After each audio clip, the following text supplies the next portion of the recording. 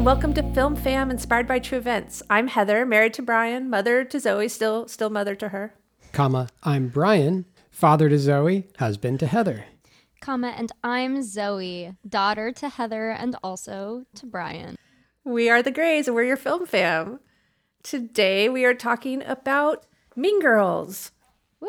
Wait, the movie or just the concept of Mean Girls? Yeah, both of those. Yeah, it's 2004, created by Tina Fey, and starring Lindsay Lohan and Rachel McAdams and Lizzie Kaplan. And beautiful Amanda Seyfried in her, I think, film debut. Oh, was it? Yeah. I heard that she was maybe going to be cast as... Yeah, she was... It was like really a toss-up between her and Rachel McAdams for Regina.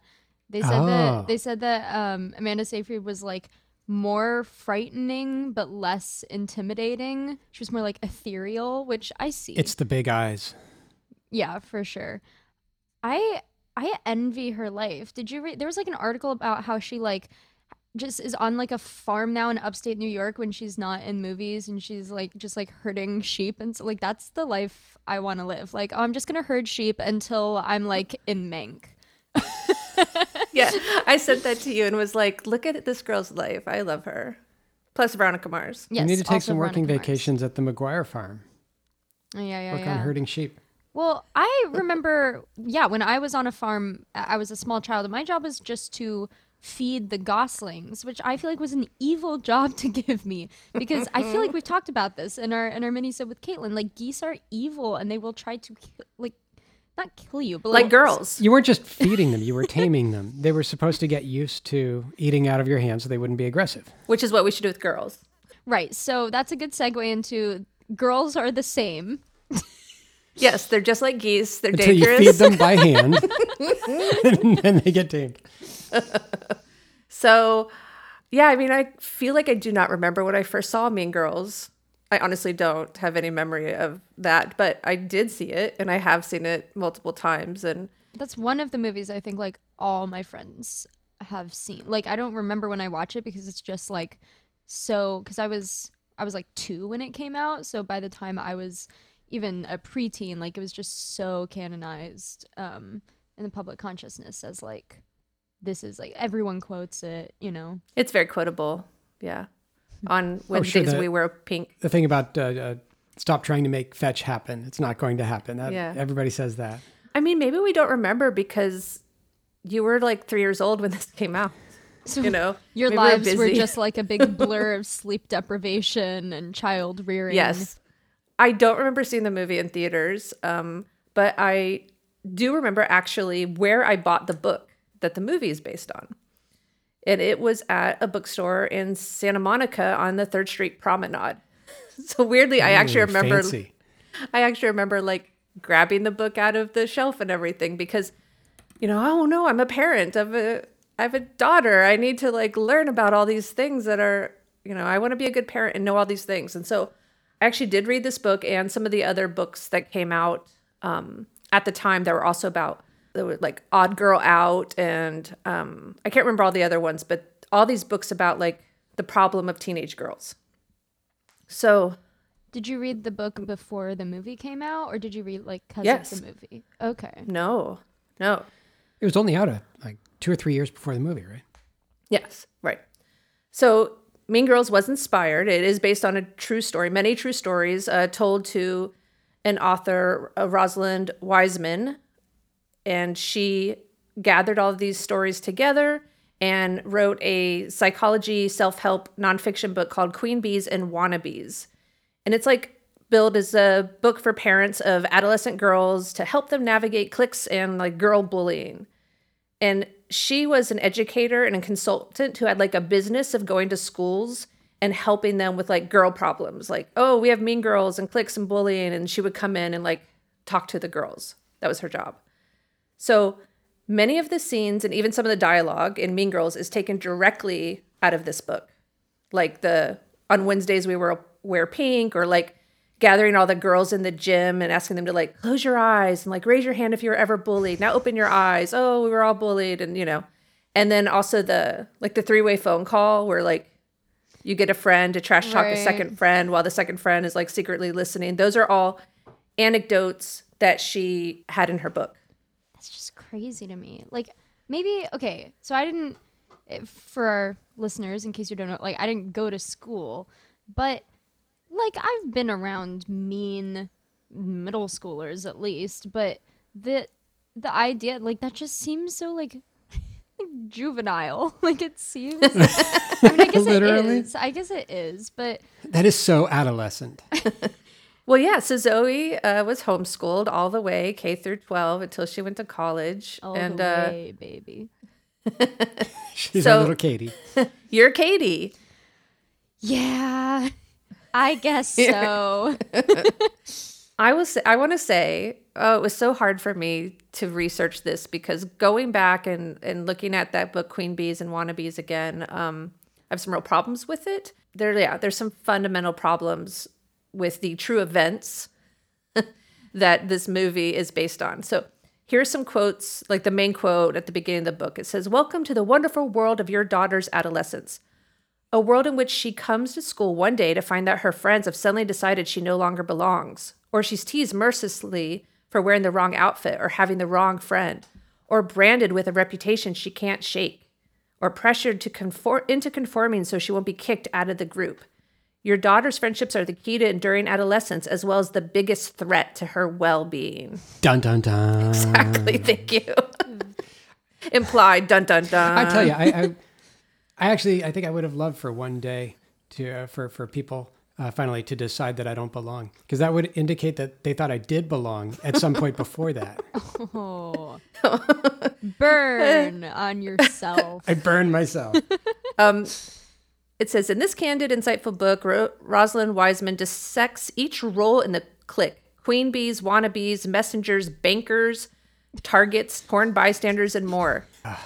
Girls, am I right? Every role in a clique: the queen bee, the wannabe, the treasurer, the secretary, the note taker. The party planning committee leader.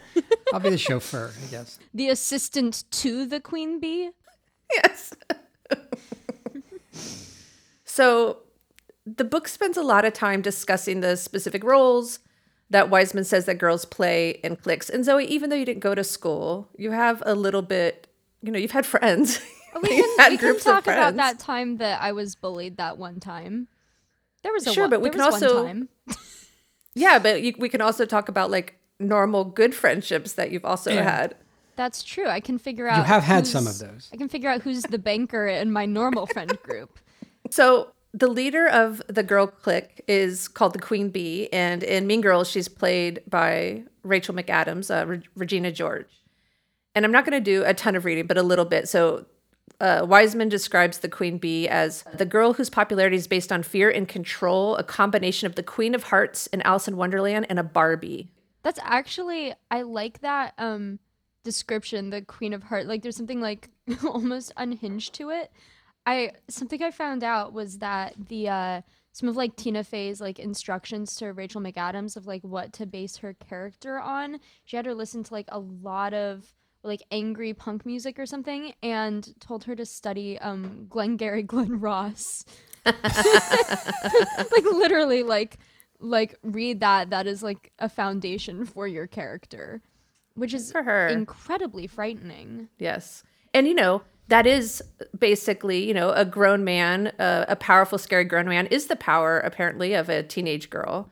I mean, in this book, she's talking about girls who are like 13 years old as well. The next girl is the sidekick. And in Mean Girls, that's Amanda Seyfried's character, Karen. She is the girl who's closest to the queen and will back her no matter what. And she dresses in the most identical clothes to the queen and shares her mannerisms and style. And they work together, and she's like the sidekick in bullying. Is she maybe hoping that like she's in position if the queen like gets hit by a bus or something, then she can be the queen? Yeah, she feels like power in proximity to power. I always felt like Gretchen was more of the second in command because Karen is just so stupid. Like Karen's whole thing is just being like an idiot. But I feel like there's Gretchen is the banker. right? Oh, She has okay, everybody's okay, okay. secrets, and that's why her hair is so big, because it's full of secrets. I feel like there's no way we're going to be able to talk about this without at some point talking about Heather's, because it's Yeah. it's not just Heather's, but it's kind of like just Heather's, but without like the murder stuff. Right, it's going over the same landscape as Heather's, the same tropes. So the third girl is the banker, and that's Gretchen, played by Lacey Chambert. And so this is the banker. Information about each other is currency in girl world.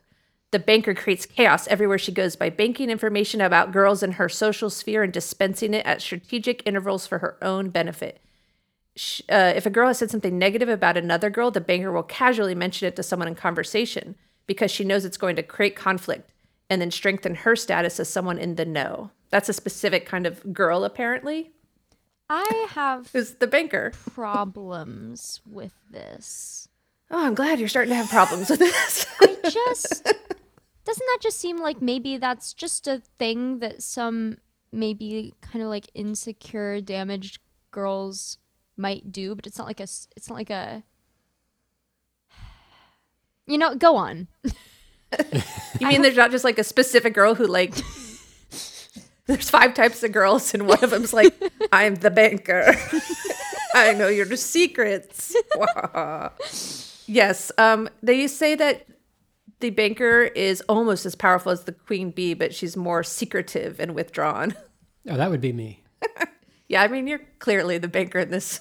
In this family, I'm the most powerful, but you wouldn't know it. It's because of all the gossip you hoard in your beautiful hair. Yep. It's my, as your the hair's the been pandemic getting- has gone on, I have not cut my hair in the past year, and now it's down basically to my shoulders, and it contains many secrets. Yeah, about our dogs and cats. Everything that's inside the house, my hair knows about. Okay, so the fourth girl in the clique is the wannabe. And in Mean Girls, I think that's kind of played by Katie, Lindsay Lohan's character. But first, like, she starts on the outside. She's one of those, like, I'm not like other girls girl. She only hangs out with the clique at first to get info on them. And then she kind of more becomes the wannabe. And then she becomes like a queen bee herself. And so the wannabe is like, or other girls' opinions and wants are more important than her own. Her dress, style, friends, and constantly change according to the group. She can't tell the difference between what she wants and what the group wants. She's desperate to have the right look. She stops doing things because she fears the clique's disapproval. She loves gossip. So that's the wannabe. Kind of seems pretty terrible and a pretty shitty name. Oh, you want to be friends? What a bitch. I can't. Well, I mean, I think she had the title of the book first, and then the B part is, it mirrors each other. And then she had to work that into the names of 2 of the 4 types of people. Queen bees, wannabes, And then banker bees, honeybees, worker bees. bumblebees, flow bees. Not to talk about boys in our girls edition, but do Go they have ahead. this for dudes? They're like No. alpha jock dude who wishes he was as cool as that other dude who just knows everything about everyone. It just seems low key. Misogynistic, even though I think they're maybe trying to help girls. This feels, I'm not super on board from what you've told me so far. That's my plan. Well, I tell you, I definitely wanted the recognition and the popularity of the most popular guys, but I was not willing. I recognized what it would take, like being social and friendly and actually making friends and stuff. I couldn't bring myself to do it. You were not a wanna bro? Wanna bro, queen bro, Queen bros, baker bro, side bro, wanna bro. bro. Warner Bros? honey bro. I changed schools a lot when I was growing up, and I was always like, at this school, I'm going to be the popular kid. And then like halfway through 5th period, I raised my hand 15 times to talk about like some obscure art book with the teacher, and everyone was side-eyeing me like, no, you're really not. That's the really fun thing about college is that, like, since I'm at such a big school, almost every normal class, I have like a completely new teacher, completely new group of people. So every time I'm like, okay, this time I'm really just gonna show up and be like the class clown. Like I'll just like lounge back in my chair like Val Kilmer in Real Genius. I'll just be that kind of like goofy dude. Yeah, and then same thing. I'll be like, teacher, call on me. And answer every question. Totally and make everyone Hermione. hate me. Yeah, Hermione. that's- Hermione I- B. Okay, so the last type of girl is called the target. So That's it's just not very the person fun. who gets bullied. Right. And that can be anyone outside of the group or inside the group. In Mean Girls, we see Janice Ian, played by Lizzie Kaplan. She was a Yes. target. And then Katie became a target. Like Regina George, we know that she's targeted other people. So, Regina herself Often the- becomes a target, low key. right. And the target is the victim set up by the other girls to be humiliated, made fun of, and excluded. And Heather's, that's Martha. Oh, Heather's, yeah. I'm convinced Mean Girls is just Heather's if they hadn't accidentally killed anyone. Like the plot of Heather's could have continued super parallel to this if they hadn't accidentally killed someone. I have a little scene from Mean Girls where they meet the plastics that I'm going to try to play the sound for. We're not going to do the thing we did for Jaws where you guys just read the script because I thought that was great. Oh, that is fun. I don't have it for this, but listen to how mean Janice Ian is being, which is fine. But She Well, I sucks. could talk about Janice. Okay. Yeah. so here's this scene. Of all that is holy, will you look at Karen Smith's gym clothes? Of course, all the plastics are in the same gym class. Where are the plastics? They're teen royalty. If North Shore was Us Weekly, they would always be on the cover. That one there, that's Karen Smith. She is one of the dumbest girls you will ever meet. Damien sat next to her in English last year. She asked me how to spell orange. That little one, that's Gretchen Wieners. She's totally rich because her dad invented toaster strudel. Gretchen Wieners knows everybody's business. She knows everything about everyone. That's why her hair is so big. It's full of secrets. Hey, what's happening? And evil takes a human form in Regina George. Don't be fooled, because she may seem like your typical selfish, backstabbing, slut-faced hoe bag, but in reality, she is so much more than that. So Yeah. awful. Man. Yeah. Like there's all these great characters and there's all these great actresses and there's a lot of interesting things going on.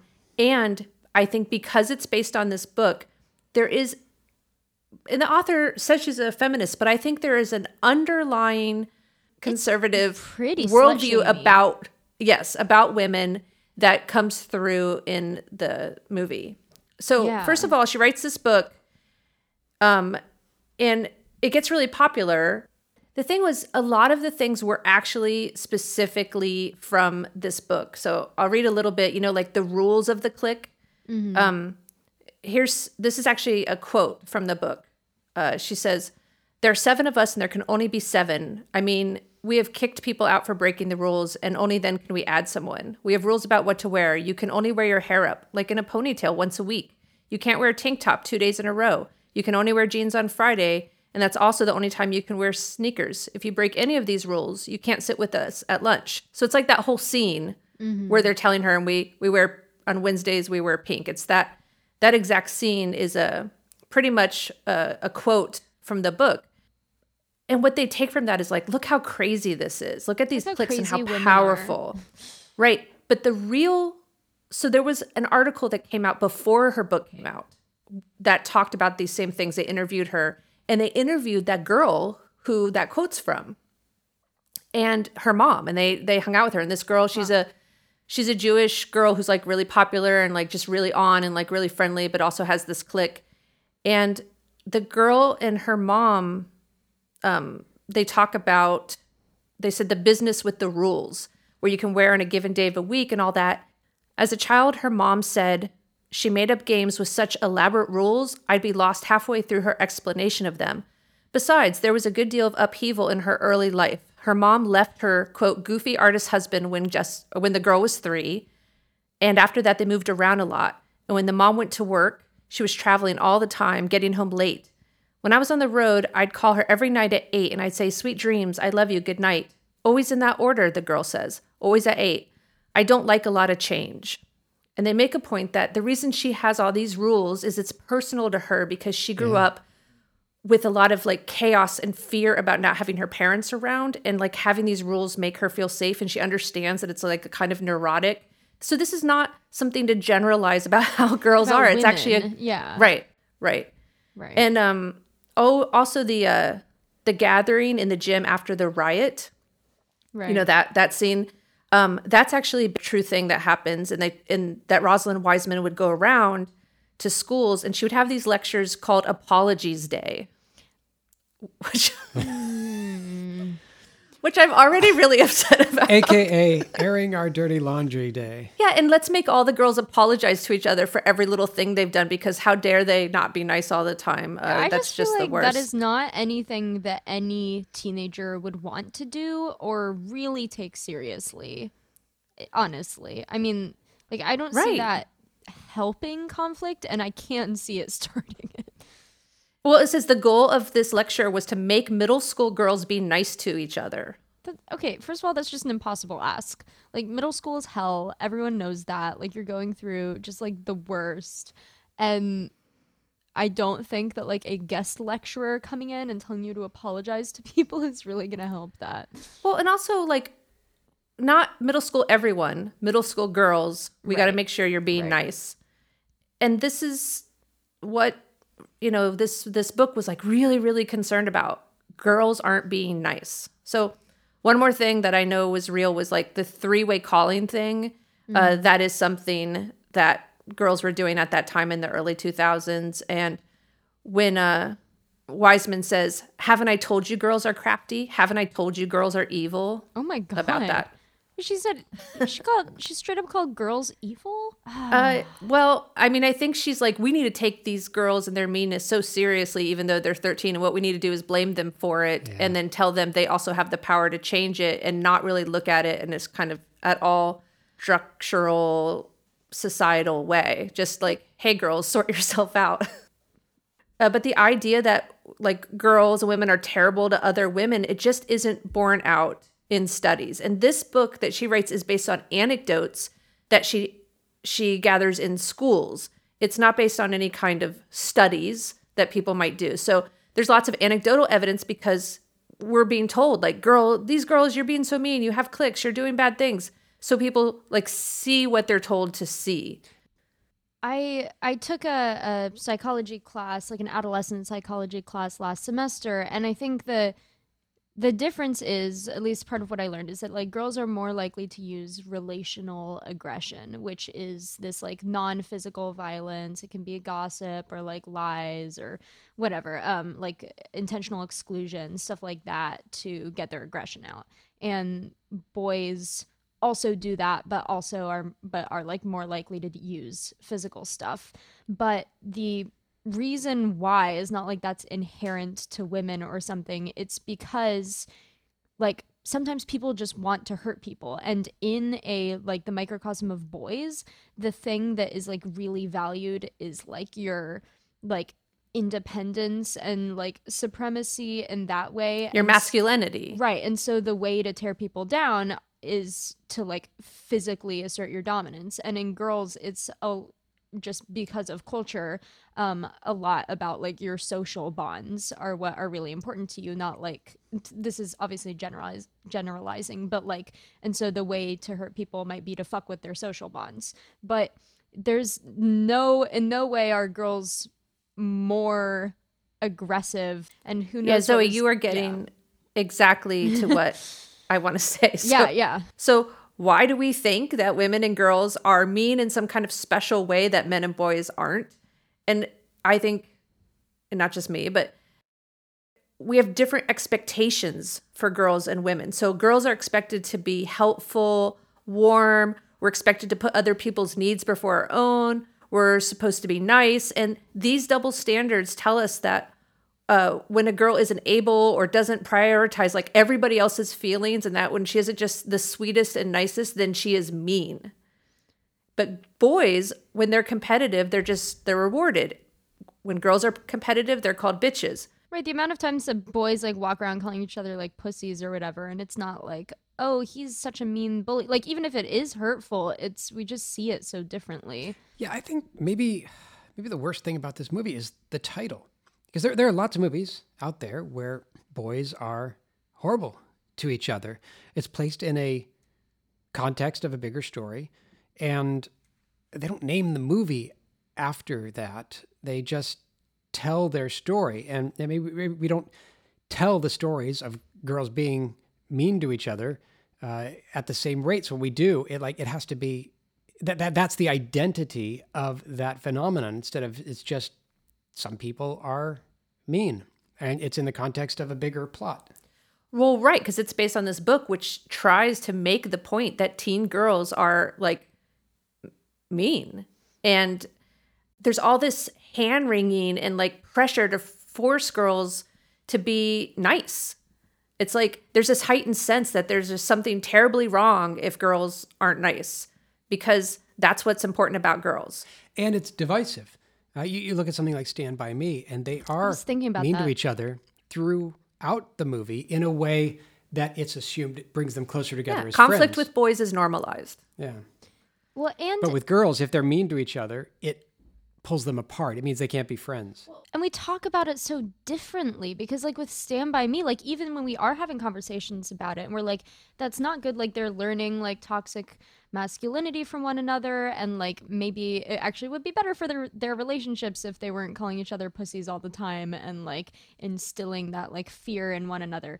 But we have those conversations where, even though like Mean Girls didn't come out, I mean, what, like 17 years ago, and like from Tina Fey, but still I feel like there's this lack of nuance. It's not like, okay, well, what in society is making them behave that way, which like we can see like the fat shaming from like their parents and all of that stuff. But Yeah, I mean, if girls do something that's mean, like boys can be mean and come back from it, right? Like, I'm mean, I'm not mean, I'm not mean, whatever. That's not what's important about me. What's important for boys, and that's, definitely worth talking about, is like, are you performing your masculinity?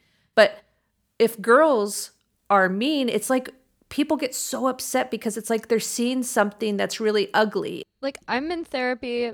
Most of my friends are in therapy because yay, destigmatization. And like so many of us talk all the time about like how we're working through like trying not to have to be so nice and non-confrontational and capitulate to whatever everyone else wants. Because that's just culture. That's culture for women. Right. They try to make these girl problems, in quotes, girl problems, as just something that's like inherent in teenage girls or women, rather than being something that's like triggered by a patriarchal society where women are devalued and put into boxes of like, you're either nice, or you're slutty or catty or mean. Mean Girls, those girls are just in a vacuum. We don't see their relationship with any men. Like, the boys are all fine. We don't see anyone's father. All the male teachers are just kind of fine and wishy-washy, except one that's having sex with teenagers, which we don't really get that much into. Yeah, that's not even a side plot. It's just it's mentioned a couple times. Yeah, we don't see patriarchal forces at all coming from actual men that might develop any bad behaviors. We only see Regina George's like cool mom, who's yet another like problematic woman. We don't see their boyfriends putting women down. The boyfriends are all just, whatever that boy's name is. Aaron Samuels? I don't remember. That's the actor, I think. Okay. The study I already mentioned concluded there's no gender differences in either using or being the victim of indirect aggression. Like, men or boys and girls use indirect aggression or relational aggression. It's negatively correlated with age. So it's not about being a girl. It's about being like an adolescent. Yeah. We have this bias that women should always be nice and care about each other's personal lives and always be supportive and always be sensitive and always be nurturing and always be giving. And men can be like, well, a lot of different things. They can just be whatever in as far as relationship goes. They don't have to be nice. They don't have to be sensitive. They can even be like jerky. And we're still like, you're fine. That's chill. Marlo Thomas has a good quote that sums this up. And your dad and I know her from this thing called Free to Be You and Me when we were a With kid. Mel Brooks. And Zoe, you might know her as Rachel's mom on Friends. Rachel Green's mom. Oh, That's Marlo Thomas. She has a quote that said, "A man has to be Joe McCarthy to be ruthless. All a woman has to do is put you on hold." So I think maybe there should be a self-help book for adults called Girls Are Human, with humans with complex emotions and relationships, and just let them fucking live. That's a long title. I mean, why do girls have to be nice to everyone? Boys aren't held to that standard. If there's a boy in a movie and he's nice to everyone, then he's the hero and a leader. But he also doesn't have to be nice to everyone to be the hero. But girls are held to that standard. And also think about this, of course, who really benefits when all young women are pressured to be nice to everyone, keep their anger in check, focus on the feelings of everyone else's rather than their own wants and needs? Who's benefiting from that? Men. I feel like it's like And poor. definitely a society that gets by on the unpaid labor of women, but I don't have to go there right now. So can girls be bullies? Definitely. That's fine. I mean, it's not fine, but sure. I'm not saying they're not bullies, but I'm saying adolescence is hard. And young people are struggling with like very real issues that aren't just about being a girl, but could be coming from their family, their health, anything. There's lots of real issues that young people deal with, but they're still young people trying to sort themselves out, and they are not inherently responsible for like internalized misogyny. And all girls don't have to be nice all the time. Sometimes maybe girls are going to be mean they're going to go through a mean phase, or they're going to make mistakes, or they're going to put, their fear of being left out ahead of their friend they had since second grade. Like, these are things that people go through in this time. But the reason that people get so freaked out about it is because they want girls to be nice. To never feel anything bad. Right. To even be caught with thoughts or secret writing or Or like private your conversations. diary. Right. Like, you shouldn't even have private conversations that aren't nice. It feels so much like this like internalized misogyny that honestly, okay, so dear listeners, you cannot judge us for this because we were in a pandemic and we were really running low on entertainment options. We were reading Twilight out loud to one another because we're weird. I think Zoe was reading Twilight to us. But Yeah, I don't feel like the pandemic explains why you're watching The Bachelor. Oh, okay. All right. Okay. I could go off about that for a long time, but I That's will fine. focus She on can watch Twilight. Wait, was The Bachelor based on a true story? it's not a true story at all. But we could, Okay, Twilight. The thing that we realized about, I mean, like I read that when I was 8. I was like super into it. But what we realized reading it. Oh my God, that makes me sound like such a bad mom. I remember when you bought the first Twilight book at the Strand in New York. It was in New York. But that's the appropriate age to think that Twilight is good.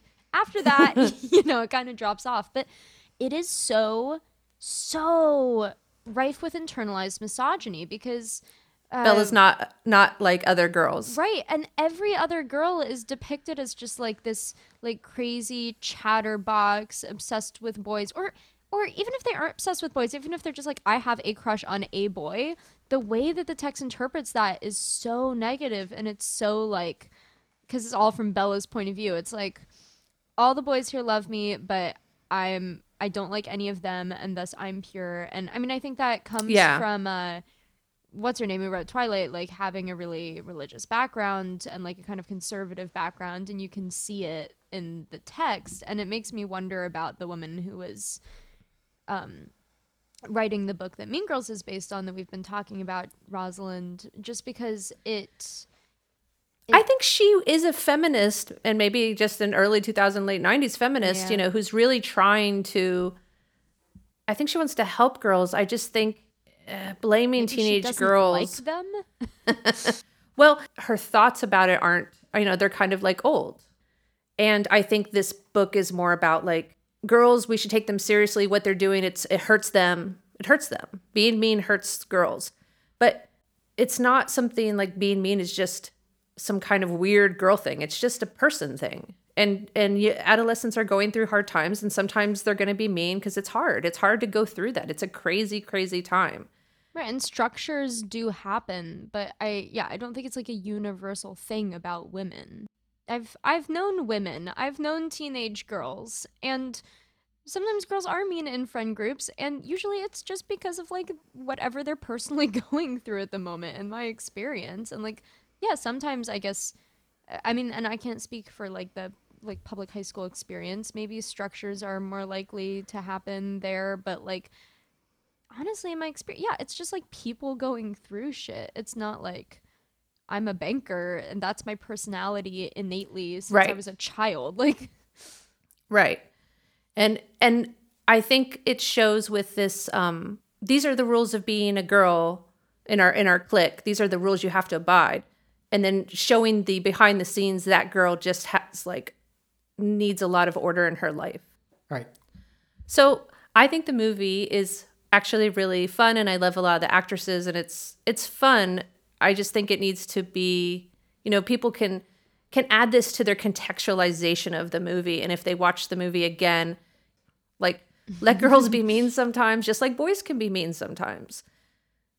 right, it's allowed to just be a story of people doing these things and not indicative of every girl dynamic everywhere. Right, girls' relationships can be amazing and good, and sometimes bad and hurtful, because those are relationships, and that's how relationships can be sometimes. And feelings get hurt, and it sucks, and it's also not something that means girls are like inherently troubled and mean.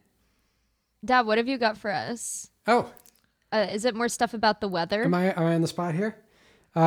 There's nothing in here about the weather.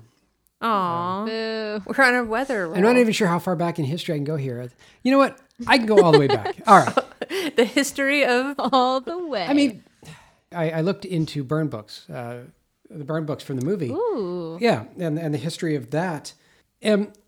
As far as I was able to find out the first reference to a burn book, and thank you, Heather, I had a pretty hard time finding burn book information. It kept coming up with Nazis and burning books until you said, dude, just look it up under Slam Book. And Slam Book? because you're slamming them. You're slamming people. And I guess that is the more Why would they ever common, change the name? That's the more common name of what people have called them since. The first mention I could find was in 1922 in the Vocabulary of Jazzdom. Zoe's face was just like, what? And then you hit me with jazzdom, and I'm flabbergasted. I'm flabbergasted. For our listeners out there, Jazz hands. I do not have all this memorized. I'm referring to notes, so I can't see Zoe's face. When I can see Heather's face, she's right across the room. But You don't double screen But it. Zoe's You at don't do college. half your screen my face. You just cover me up with your notes. I see where your priorities lie. yes, my priorities are on my notes right now. Sorry, girl. Don't be a hater. We're gonna have some apology I'm gonna days write about you this. down in my Yeah. slam book right now. So, in the Vocabulary of Jazzdom, it is defined as a diary in which you knock your friends. So knockbook. So, I didn't even look at Knockbook. Oh, no. I probably missed some information. Knockbook was Can you imagine being 1908, like, there's a reference. I'm gonna write in a book bad things about my friends, and then I'm gonna gonna write share it some slam around. Yeah. The concept of it is a collaborative notebook.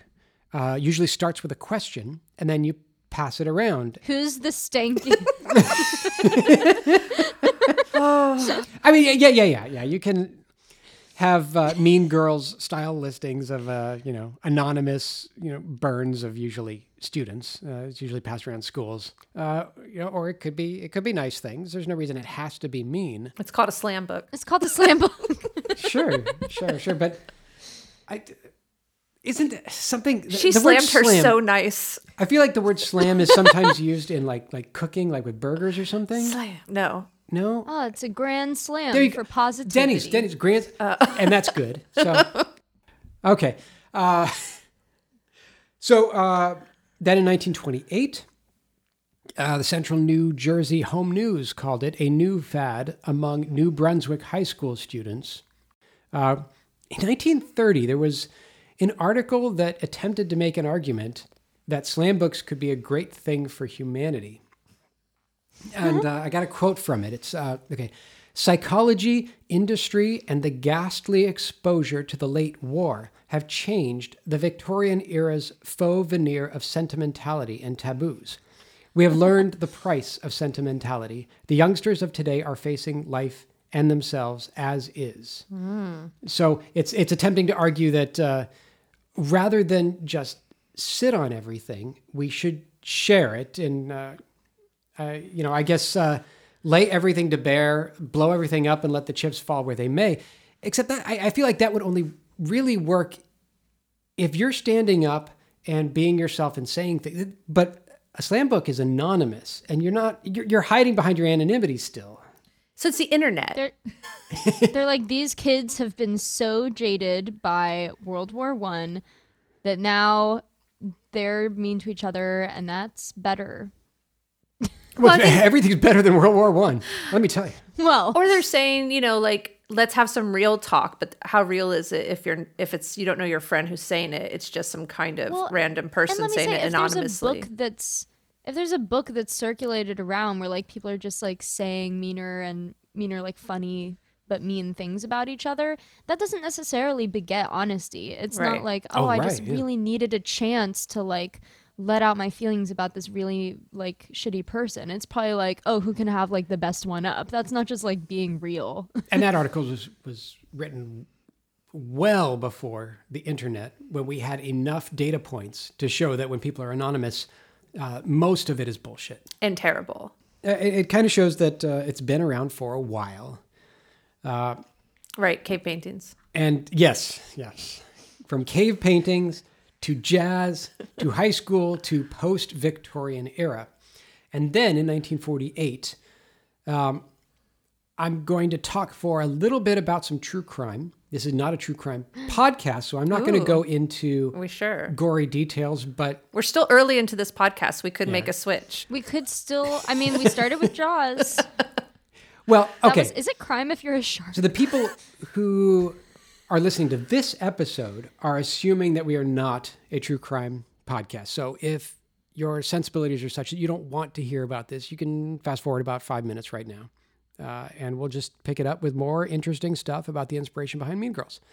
For those who are still listening, on December 10th, 1948, there was a 12-year-old girl in Pittsburgh named Carol Lee Kensinger.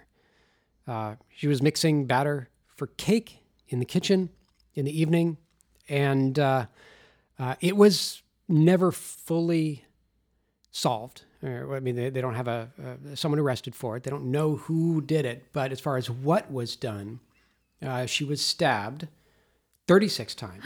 A 12-year-old girl making cake? 12-year-old girl Holy crap. making cake. Holy shit. A blood trail going from the mixer in the kitchen to the telephone stand in the dining room. And that's where her body was. Okay, so she's trying to call somebody. She was. The phone receiver was still in her hand, which was almost hacked off. No, that's too much. Like she reached for the phone, she got the receiver off, but the person did not want her making the call. Okay.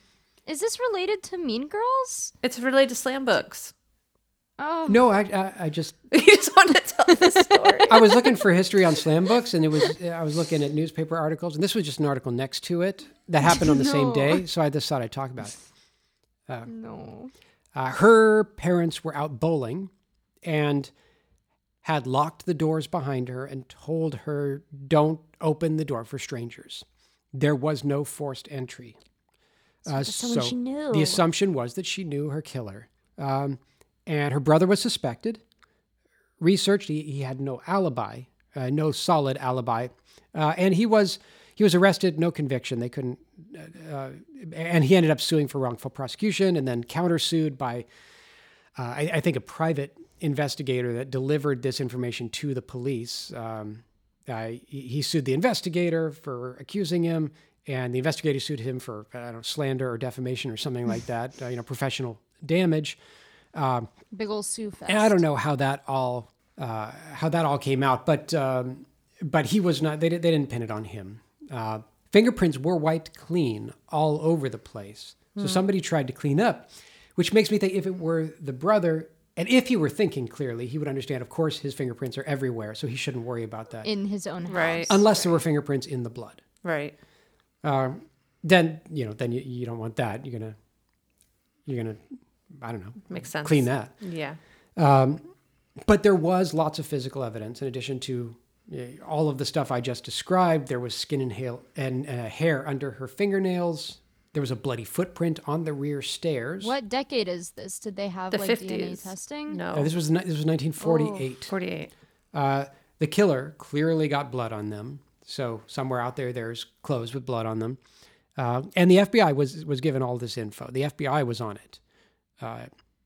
It became a big story in time-honored pretty white girl syndrome. It got in all the papers, and the FBI couldn't do anything with it. They couldn't solve it. Nowadays, there'd be all kinds of DNA stuff going on, and at least they could compare against the brother and rule him out or convict him. It would be a match or not. But in their investigation, detectives found a slam book with its cover missing in a garbage can behind the Kensinger house. And there were bloody footprints on the back stairs. Oh. There was no blood on the book, but it had its cover ripped off. Oh. So hard to tell from that. The detectives claimed that it belonged to one of Carol's friends. Carol's friends said it belonged to Carol, and the most recent handwriting in it on the last page matched Carol's. So I don't know, it was either hers or because they're passed around, she was the most recent one to have it. And maybe these don't actually belong to anybody. But Did someone kill her for writing something mean? Oh, maybe, go on. And maybe the cover being ripped off. Maybe it wasn't just the cover and the first page. Maybe you can't tell. I don't know. But the detectives, for as high profile case as this was, it seemed like they were very dismissive of a lot of stuff. They dismissed the slam book, saying they found nothing to help them, and it was all, quote, kid stuff, end quote. Which, I don't know, maybe if they had a little perspective, maybe that kid stuff was something that a kid would murder over. But that the that police many didn't. stab wounds is like personal. It's Oh, yeah. totally personal, right? I mean, no one's going to kill a 12-year-old girl out of some kind of practical attempt to gain something, some kind of cold Like the mafia. Yeah. Yeah, it's a Right, and since it had to be someone she knew probably because of the door thing. right, or someone she could have trusted, like someone dressed up like a police officer or Right. something like that, that could get her to open the door. But probably somebody she knew. Yeah. In following up, they only questioned boys because they assumed a boy had to do the stabbing, and then only the juvenile delinquent boys, not the good boys of town. Wow. They didn't want to insult people by questioning the good boys, so they never solved it. Wow. And the slam book may have been that piece of key. evidence that they could have followed to find this. Right, like that's If like they had looked. motive galore. Yeah. I mean, that wraps up the true crime portion of our podcast. If you're not listening, you can restart now. After that, I was able to find a lot of anecdotes. People on boards, discussion groups, stuff all over the internet, asking very similar questions. Basically, hey, do you remember that short-lived fad back in the day when everyone was doing slam books and then suddenly weren't doing them anymore? And the messages, the questions, they're all very similar, but they all refer to different time periods. Oh, so everyone, it's probably because it was during a certain age for them. And then when they grow out of that age. Right. It's, 60s, 70s, 80s, 90s. It's usually from about 6th to 9th grade. And then the concept mysteriously goes out of vogue. And maybe it actually didn't. But maybe it did. Maybe it's a fad in this place at that time, and then a different place at a different time. And now the internet is all places at once, so it all comes together. Or maybe, like in the movie, at the end of the movie, maybe they outgrow it and the younger people pick it up and they start doing it, but it's not part of your story anymore. Did you ever have a slam book in your history, Brian? No. When I was, I think the first time I ever saw a slam book, it was called the stall wall in a bathroom, but never an actual book. No, I never had. Did you ever have a? No, I never saw that. I didn't hear about either. it until this movie. Same. Yeah. Yeah. I was homeschooled, so I didn't know. You passed it to humans. yourself. I didn't know other humans. We just I wrote mean thing. It was me in my diary writing mean things about my parents. Sorry, guys. That was it. my mom is such a slut My bag. personal a slut-faced hoe bag. Which also, God, the dialogue. It's like I really like this movie, but now that I think, like, that's not how anyone's ever spoken. That's not human language. Memories of the content seem to vary quite a bit. Some people had the nastier ones. Some people had the ones where the question asked is, what is your favorite food or your favorite movie? And they were just books that pass around to talk about innocuous things. But Chicken Soup for the Soul, Teens Talk High School has a chapter about the mean version of this. So it was around enough to include in that book. Those books. Yeah. Bringing us to relatively present day. Now stuff has moved to the internet. There's a lot of apps, and most of which are simply, I mean, it's the inevitable growth of being able to communicate and being able to be anonymous, that there are apps that allow you to communicate anonymously. Some of them are geographically subdivided. So now you're talking among people in your locality, and you can be anonymous and you can say things about them. And there's Whisper, Secret, Yik Yak. There's a bunch of apps. One is actually called Burn Book. And I found a lot of articles about how horrible this is, a lot of petitions to have it shut down, a lot of people in communities complaining about problems it's caused, suicides, lots of issues. And it's not there now. Okay. It has been shut down. The website for it, burnbookapp.com, does not have a website on it. You can buy that domain for $2,095, but it's not in use.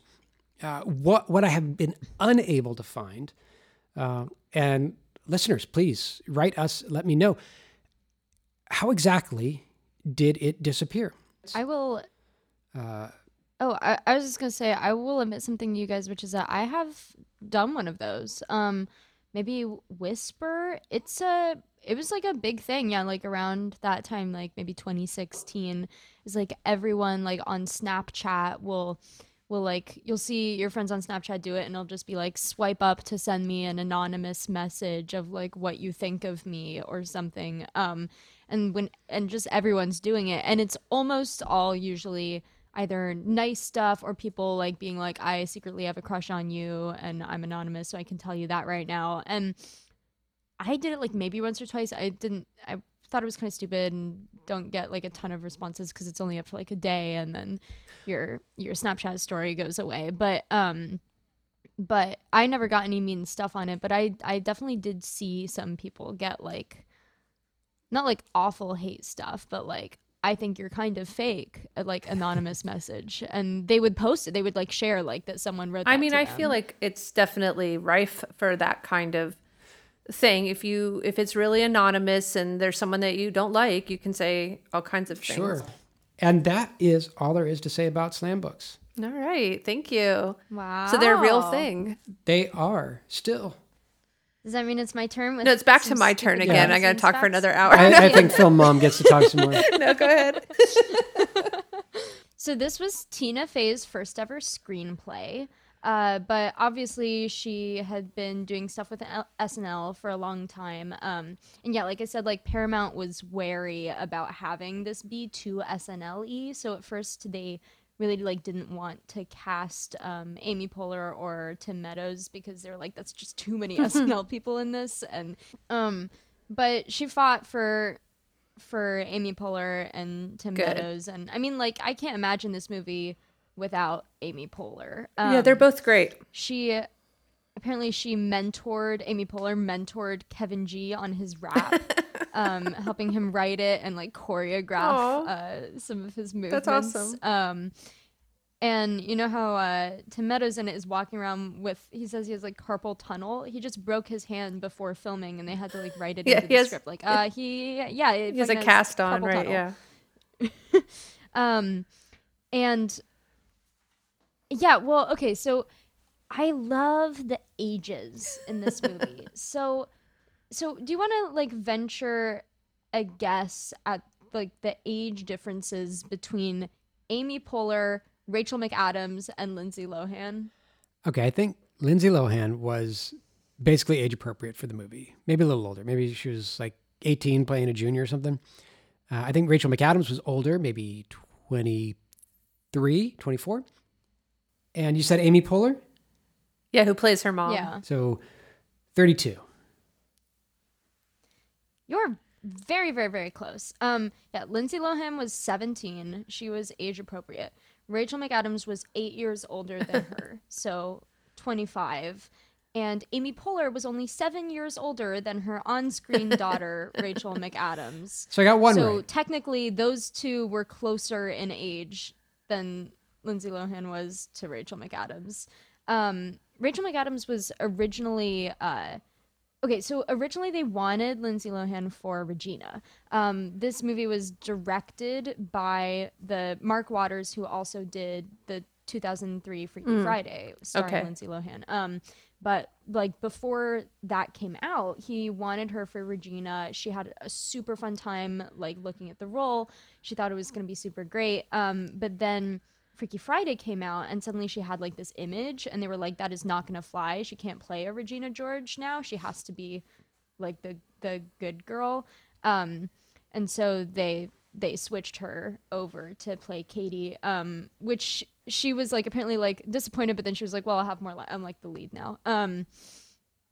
But they were looking, they wanted her for Regina. They also wanted Amanda Seyfried for Regina, which we talked about, but Rachel McAdams ended up winning out. And then they were like, well, who's going to play the dumb one? But they loved Amanda Seyfried so much that they were like, okay, well, we still want her in the cast. They're both so good. They're so good. So good. The Jonathan Bennett, who played the cute boy, Aaron Samuels, that is the character name. Yeah, because Jonathan Bennett is the actor name. Well, so apparently Tina Fey liked him because he quote unquote looked like Jimmy Fallon. What? And that was a plus in her book. Slam book. But he'd never Right in your at slam all book, played looks soccer. like Jimmy Fallon. Is that good or bad? His character is supposed to be like this like soccer star, like that was his thing, right? In the movie is he's super good at soccer. He'd never played soccer at all, and he was actually so bad at it that they had to get in a soccer coach just to teach him how to kick the ball because it looked so bad and he couldn't do it. Oh, baby. And he was like, that I'd never played soccer before and I never did again. But you know what he did do was release a thing called what is it called? I'm looking at my notes too. It was called the Burn Cookbook or something. He released Where you just a cookbook burn about Mean you Girl stuff. burn toast. Yeah, the Burn Cookbook. Burnt catfish. And so Tina Fey named a bunch of the people after like people in real life. So Katie was named after her college roommate. She was studying drama at the University of Virginia. And so that was named after her roommate, but also like has ties to Elizabeth Cady Stanton. And okay, do you guys remember You Go, Glen Coco? Yes, I do know about that. That's like a whole meme. You go, That's Glen like a whole meme Coco. and everything. Right. So Glen Coco does not, the back of his head appears in one scene, but it's such a meme. And Glen Coco was a real guy it's Tina Fey's older brother's like good friend who's a film editor in LA. And so he's not like visually recognized from the movie, but he has to go around and be like, my actual full real name is Glen Coco. It's a good name. Sure. Janice Sounds made up. Ian, also a real person. Right, she's a singer. Yeah, she was like Or the musician. first SNL musical guest ever, and she's openly a lesbian, which I think is really funny that they made the Janice Ian and Mean Girls be like, ugh, lesbians. But yeah, she like won a Grammy. She's a real person.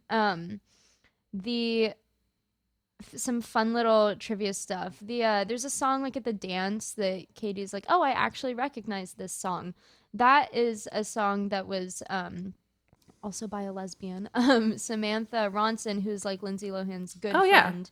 There's a lot of gossip at the time about whether Lindsay the two Lohan's were dating. Good friend? Are you good friending them? There was like a lot of shit at the time, and they were like really not wanting to talk about it to the press or the paparazzi at all. So I don't want to label them because there was like a ton of rumors, but yeah, possibly air quotes good friend. And yeah, and also they had to cut like a lot of stuff to let it have a PG-13 rating. That was a real struggle. Some of the stuff they had to change, like in the original, Gretchen is caught like giving Jason a blowjob. There was a line, Amber DeLessio gave a blowjob to a hot dog. They changed it to made out, which is like kind of crazier, actually. Think about it. I mean, don't think about it too much. You're my daughter, but if you're just making out, are you holding the hot dog like vertically and just kissing the hot dog? Oh, I don't like it. I like that's one of the things where they made it more. Maybe there's a way. It's more weird. making this You could sculpt a hot dog to be like lips, and then you kiss. Oh yeah, You'd have to be a talented I also sculptor. don't like that. There was a big fight because they wanted them to get rid of the whole joke about having a wide set vagina. That's such a good. That's so good. It's such a good joke, and they really wanted them to cut that to get that PG-13 rating, but Tina Fey was like uncompromising. She was like, no, this is a double standard because Anchorman had a PG-13 rating, and they made jokes that were just as raunchy and talked about stuff in the same way, but like when it's women talking about women's anatomy, then it's more controversial. And she won that fight and was able to keep that in the movie, which I'm really glad. That was a good joke. Yeah. Amy Poehler put a cocktail wiener in her bra so that the dog would be interested and keep biting it, which I think is great. That sounds so fun. She did a great job. Yeah. Yeah. I'm the cool mom. Such a star. And on a good note, Daniel, I'm gonna butcher his name, Daniel Franzese, the guy who played Damien, he came out like a decade after that. He was gay, but in the closet, or maybe hadn't realized it yet while they were filming. But he said that like playing that character like helped him figure it out. That's nice. So not too gay to function. No, like he functioned. It actually helped him function. And so there's no sequel. There's no plan for a sequel. Tina Fey was like, it would be stupid. They're high schoolers. Everyone's old. Like, it's not going to happen. But they did have a Broadway version, Broadway musical, and Tina Fey like co-wrote the book for it. And she won a Drama Desk Award for Outstanding Book of a Musical. They got 12 Tony nominations. I was planning to actually listen to that because it sounds like what I heard about that is they kind of update some of the feminism a little, and it's a little better. Yeah, I heard that too. I've heard a few of the songs. It sounds lovely. It again, actually seems a lot like Heathers the musical. Like even there's a little less fewer synths maybe, but for listeners, Zoe was in Heathers the musical. At my acting summer camp. Yes, I was. I played pink-haired girl in the ensemble. Yeah, you're like the first teen or young. Yeah, the test run of the high school version. Yeah, everyone's gonna hate this. If any of you watched Riverdale, they did the version that they did on Riverdale, which is the high school edited, censored version that just makes all the lyrics worse and more embarrassing. I pioneered that. I was in the first ever production to like test that. So I should have done worse in that show so that they did not tell Riverdale. people are all kind of make a lot of fun now about that version, the teen version of Heathers, because of some of the changes they made to not be explicit. Are just so stupid. But listening to Mean Girls the musical, I think it definitely used Heathers the musical as a template, but I think that's fair because Mean Girls the movie, I think, somewhat used Heathers the movie as a template. Stay true to your roots. And I haven't seen the whole thing, but when Broadway opens back up, it would definitely be a fun outing. That's most of my trivia. There's a couple things like that aren't trivia, they're just parts of the movie, but that people might have missed. Like, there's a couple clever uses of foreshadowing about the bus. Oh, yeah. Like, on her first day, Katie doesn't check the road. And then she says, when she's talking about how she likes Aaron, she says, "This one hit me like a big yellow school bus." That's pretty good. And also, did you guys get the Lebanese joke? That they said she was Lebanese instead of lesbian? Near the end, Janice says something about how she's Lebanese, and if you think about it and you go back through, you realize that is almost certainly how the lesbian rumor got started. Is that she said she's Lebanese, and it got twisted through the grapevine into she's a lesbian, and that's speaking of nationalities, for Katie, they only ever say that she's from Africa. But at one point, she says a word in a foreign language to some black girls sitting in the cafeteria. And I'm wondering, trivia girl, if you found out what word was that, what language, what region of Africa would that map to? I absolutely don't know, and I honestly doubt that. It says Kenyan. This movie. It's Jambo. I'm not sure. I think it was Jambo. Is one of the most common words you will hear spoken throughout Kenya. It's a Swahili greeting, often the first word learned by visitors to Kenya. That is cool. This movie's not like 100% with racial stuff either. It's maybe not even 80% with racial stuff. No.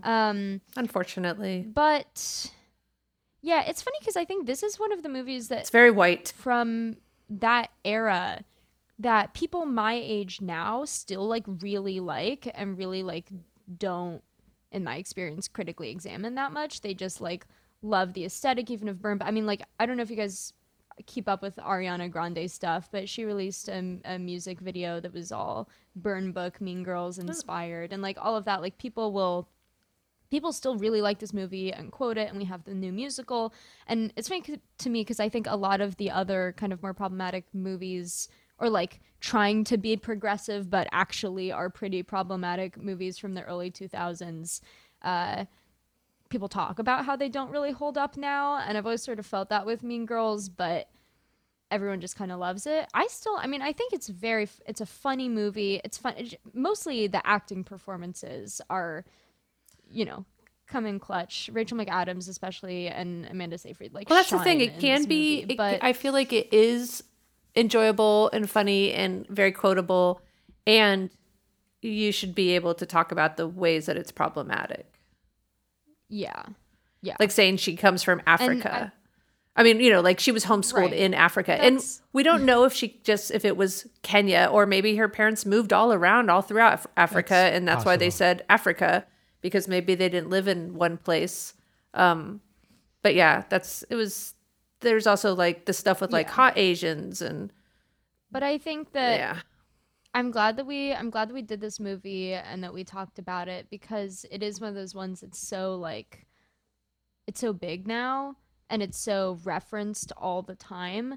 And it definitely was one where when I was younger, I was very like, oh, Janice is so cool. And like Janice and Damien, I love them. Like they're the cool outsiders. And like upon repeat viewing, I think I have a much more nuanced understanding. Well, that's what I would say is like, going on there. Maybe Janice is kind of like the unpopular mean girl, but maybe it's not a huge deal if she's a little bit mean. I mean, it's not nice. Right. Maybe women shouldn't be expected to just never have a negative right. Like, let's hold a place for girls who are kind of crabby, who do kind of like, fuck this, whatever, like Daria, or just different women who don't always have to make sure that everyone around them likes them. It's not okay to go around calling people dumb and whores or whatever. I'm not saying that's okay. I'm just saying women and girls are allowed to be complex and hold a lot of different feelings at different times, and that should be allowed. Yeah. That's my main takeaway that I'd like. That's the moral of this That's the moral of this episode. All right. Yes. Wait at the end and hear Brian's new song, Popular Table. Like Film Fam, inspired by true events, subscribe to hear more stories that inspired our favorite films. For photos and links from the show and other shenanigans, follow us on Instagram at FilmFamPodcast, on Twitter at FilmFam_podcast, or on Facebook at FilmFam Inspired by True Events. If you have any questions, comments, corrections, or films whose inspiration you'd like us to explore, you can email us at filmfampodcast@gmail.com. Thank you, Brian. Thank you, Zoe. Thank you all for listening. See you next time. Bye. Bye. I'm sitting at the popular table today. Everyone wanted me to stay. Everyone wanting to be me when they see me sitting at the popular table today. Ready to cash that cachet. Ready to make my way. 'Cause I have finally cracked the causation equation. The perfect gambit for this situation. Here we go, self. Here's all you gotta do. Take it slow, self. This all depends on you. Keep cool, see it through. Wait and see, easy peasy. You walk up nice and chill, flowing free with your D&D. And unicycle skill, head up, taste the thrill. From now on, it's all downhill. And I'm sitting down, and I'm looking up, and I'm sitting at the popular table today. Everyone wanted me to stay. Everyone wanting to be me when they see me sitting at the popular table today. Ready to cash that cachet. Ready to make my way. And being here is like, well, it's so zen. It's next gen. Like I've been waiting for them to call in the bullpen. You know your prayers are heard when it's on then. So amen. I must be popular.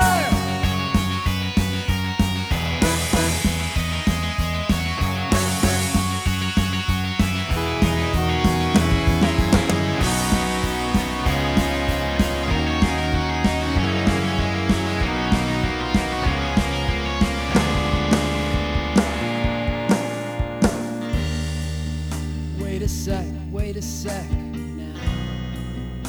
Where'd everybody go? What the heck now? We barely said hello. Chad left, Jess in tow. Rest gone, I'm still here, so the only one who's still popular, 'cause I'm sitting at the popular table today. Everyone wanted me to stay. Everyone wanting to be me when they see me sitting at the popular table today. Ready to cash that cachet. Ready to make my way.